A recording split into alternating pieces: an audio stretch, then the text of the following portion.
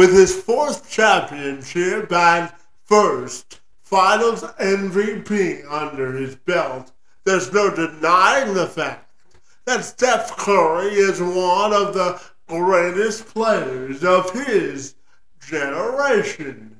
The question now becomes, with some increased hardware in his trophy case, how should we view the trajectory of his career, and how should our perspective on his accomplishments change? Meanwhile, for Jason Tatum and the Celtics, they were finally successful in conquering their nemesis and finding a way to win the Eastern Conference and ascend to the NBA's highest stage. However, when they got there, their inexperience showed. So, how do we leverage a good playoff run and make it great next year? For some answers on how the finals unfolded and what to expect as we head and transition into the offseason, I enlisted the expertise of my friend Mark Medina, an NBA reporter for both NBA.com and NBA TV, who joined me to discuss the NBA Finals aftermath of 2022 and so much more. I'm Kevin McShane. Let's have this conversation.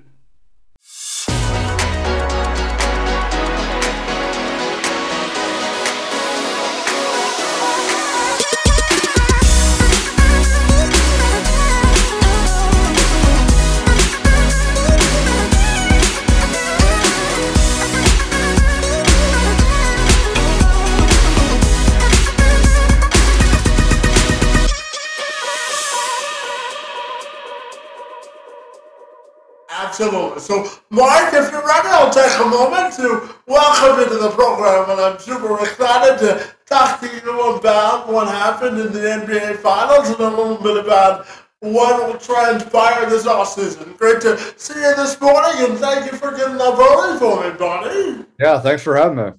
So, when we look at the NBA Finals, Mark, tell me, when we look at Steph Curry and what he was able to accomplish winning his first Finals MVP and his fourth ring. Tell me, how do you think we should view the trajectory of his career now with his fourth ring and first Finals MVP?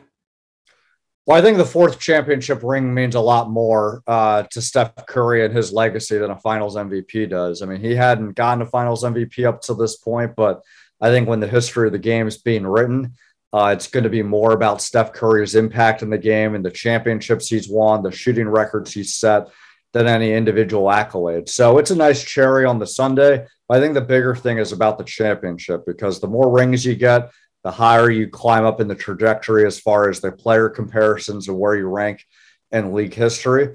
And I think it also offers a window into the Warriors' chances of, their ability to get multiple championships in the next few years. That remains to be seen, but I think as the Warriors showed this year, you can't count them out, and I think that they're going to have, as long as Steph Curry and Klay Thompson and Draymond Green remain healthy through the prime years of their career, they're always going to be in the running to hoist another Larry O'Brien trophy.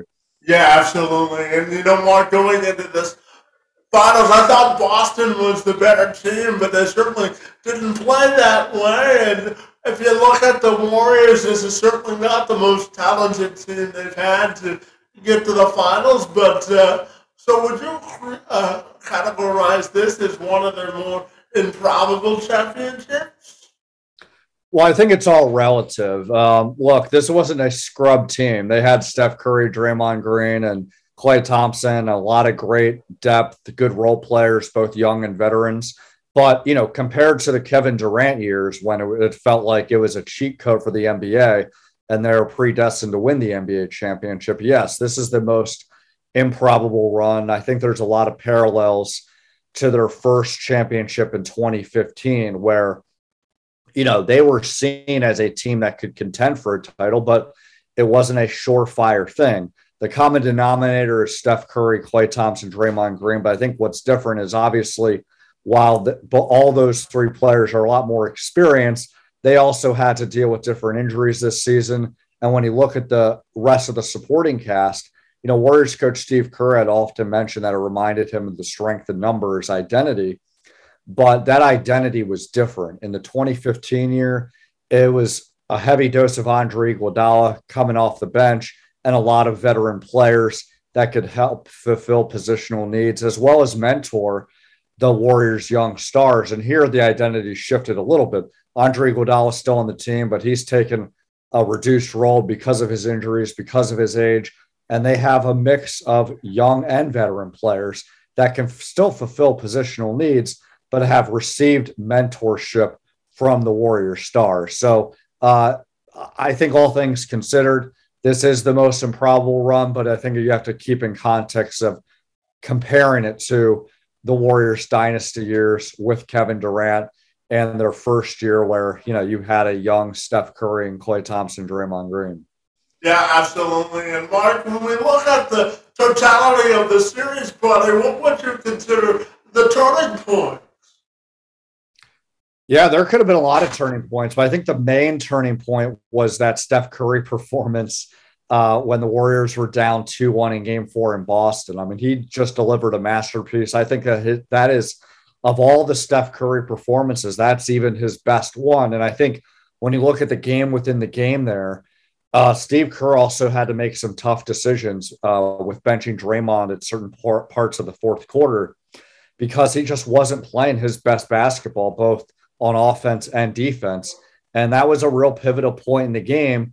And to Draymond's credit, as much as he was frustrated with that, he was ready to make key plays when Steve Kerr threw him back in toward the end of the game. So I think when you combine the fact that, the Warriors were able to tie the series 2-2, get a road win in Boston to reclaim home court, and you had Steph Curry playing at his best and Draymond, being able to handle the best of a tough situation, and Steve Kerr showing the coaching chops of not being afraid to make that tough decision.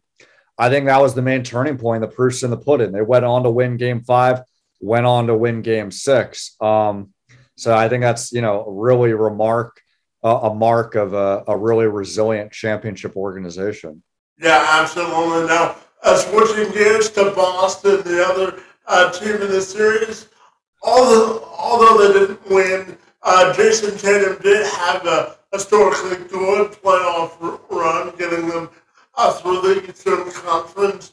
And Boston as a whole is still a really good team. So how do you think we view Jason Tatum now as a superstar status type player, even though he didn't win the championship? And do you still consider this a successful season for the Celtics? Well, the successful season or unsuccessful, look, the Celtics are about winning championships, but I think relative to where they were before, they definitely turned a corner. They weren't able to get past the Eastern Conference Finals. They entered the season with question marks on if they could even be a contender and if it was good to continue to invest in Jason Tatum and Jaylen Brown as a whole. And also Ime Udoka was a first-year head coach. So I think given the circumstances of the beginning of the season, it is successful. They've come a long way, and I don't think that their championship window is shut. Jason Tatum and Jaylen Brown are still young in their mid-20s. As much as they do have experience, I think there's obviously a room to grow with them and Marcus Smart, as well as, what the Celtics do with their supporting cast. But that being said, I think Jason Tatum showed that there's still time needed for him to be considered a superstar. He's an all-star player, but he's not a superstar. Superstars players are able to have dominant performances on a consistent basis. That's not to say that you can't ever have a subpar game. All these players are human, but I think what Jason Tatum showed is that there's kind of you're not quite sure what you're going to get out of him. And, in the finals that, the stage was pretty big with that. That being said, I think Jason Tatum can grow into becoming a superstar. And he also has made steady growth in the last few years where he's not just a high volume shooter, he's evolved as a passer. And I think the comforting thing for the Celtics is Jason Tatum is about the right things. He has a good work ethic. He's a student of the game. He wants to do the right things as far as making the right basketball play. He just has to put all those consistent things together. But at this point in time, not a superstar yet. He's an all-star, but he has still plenty of years ahead of him to get to that superstar level.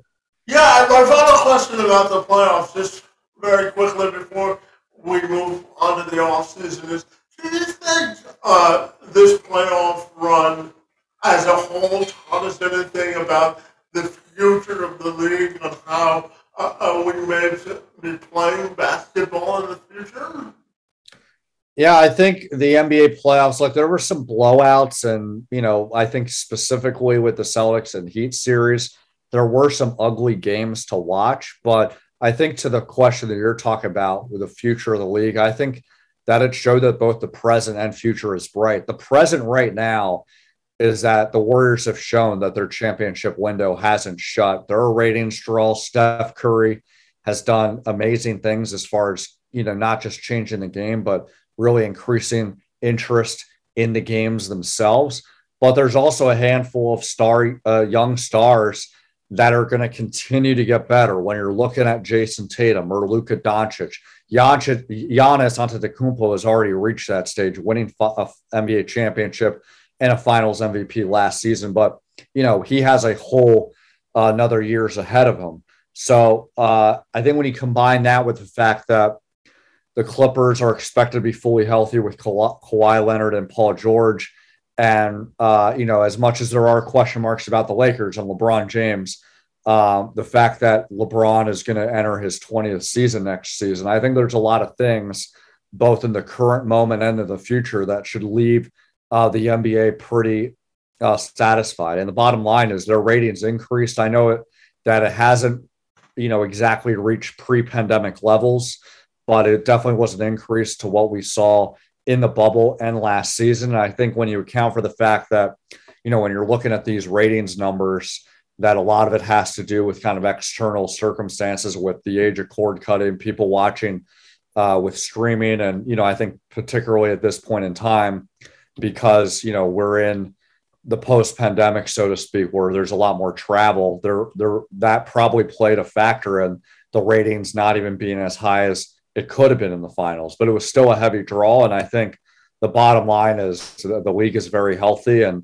there's a lot of interest overall, both nationally and globally. Yeah, just very quickly, Mark, tell me what, in terms of other off-season storylines, will you be watching for, buddy, whether it be what happens with Russell Westbrook or Kyrie Irving or anything else in between? What will you be watching for this offseason, bud? Yeah, honestly, I think those are the two main storylines. Kyrie Irving and Russell Westbrook. Can both teams pull off a trade? And if so, to where? And what are the players or draft picks that they get in return? And they're such divisive players for different reasons. Kyrie Irving, he's an amazing talent, but there's been questions about his availability. Last season about the vaccine mandate, and other seasons about his injuries, as well as just his willingness to show up. Sometimes he would take time off, without really asking for permission from the team. There's also questions about his leadership. And then I think on the other side of the coin, ironically, Russell Westbrook has been a very durable and available player, but his style of play has not meshed well with the Lakers. And I think, given the demands with today's NBA with 3-point shooting and perimeter defense, he hasn't been able to show a willingness to tap into those areas. So yeah, very intriguing. And those are the two main storylines I'm going to be paying attention to. Does Kyrie Irving and Westbrook wind up on another team? Do they stay put? Either scenario, there's going to be a lot of fascinating questions about what their season will look like next season. Yeah, and the draft is this Thursday, buddy. So I'll ask you just finally to comment on what you're expecting to see there. And I live here in Windsor, Ontario, Canada, which is right across the river from Detroit and not too far away from Toronto. So tell me, how do you look at those two off seasons and the draft as a whole? What are you most looking forward to? Yeah, well, like with any draft, it's always unpredictable how many trades there will be on draft night and what the draft order will be. I think that there's an expectation that, Jamari Smith, Chet Holmgren, Paolo Banchero, or Jaden Ivey, those are probably the projected top four picks, but, you can flip it at any order. So we don't know what's going to happen. And then after the top four, it really seems wide open. It's a crapshoot, isn't it? I'm sorry?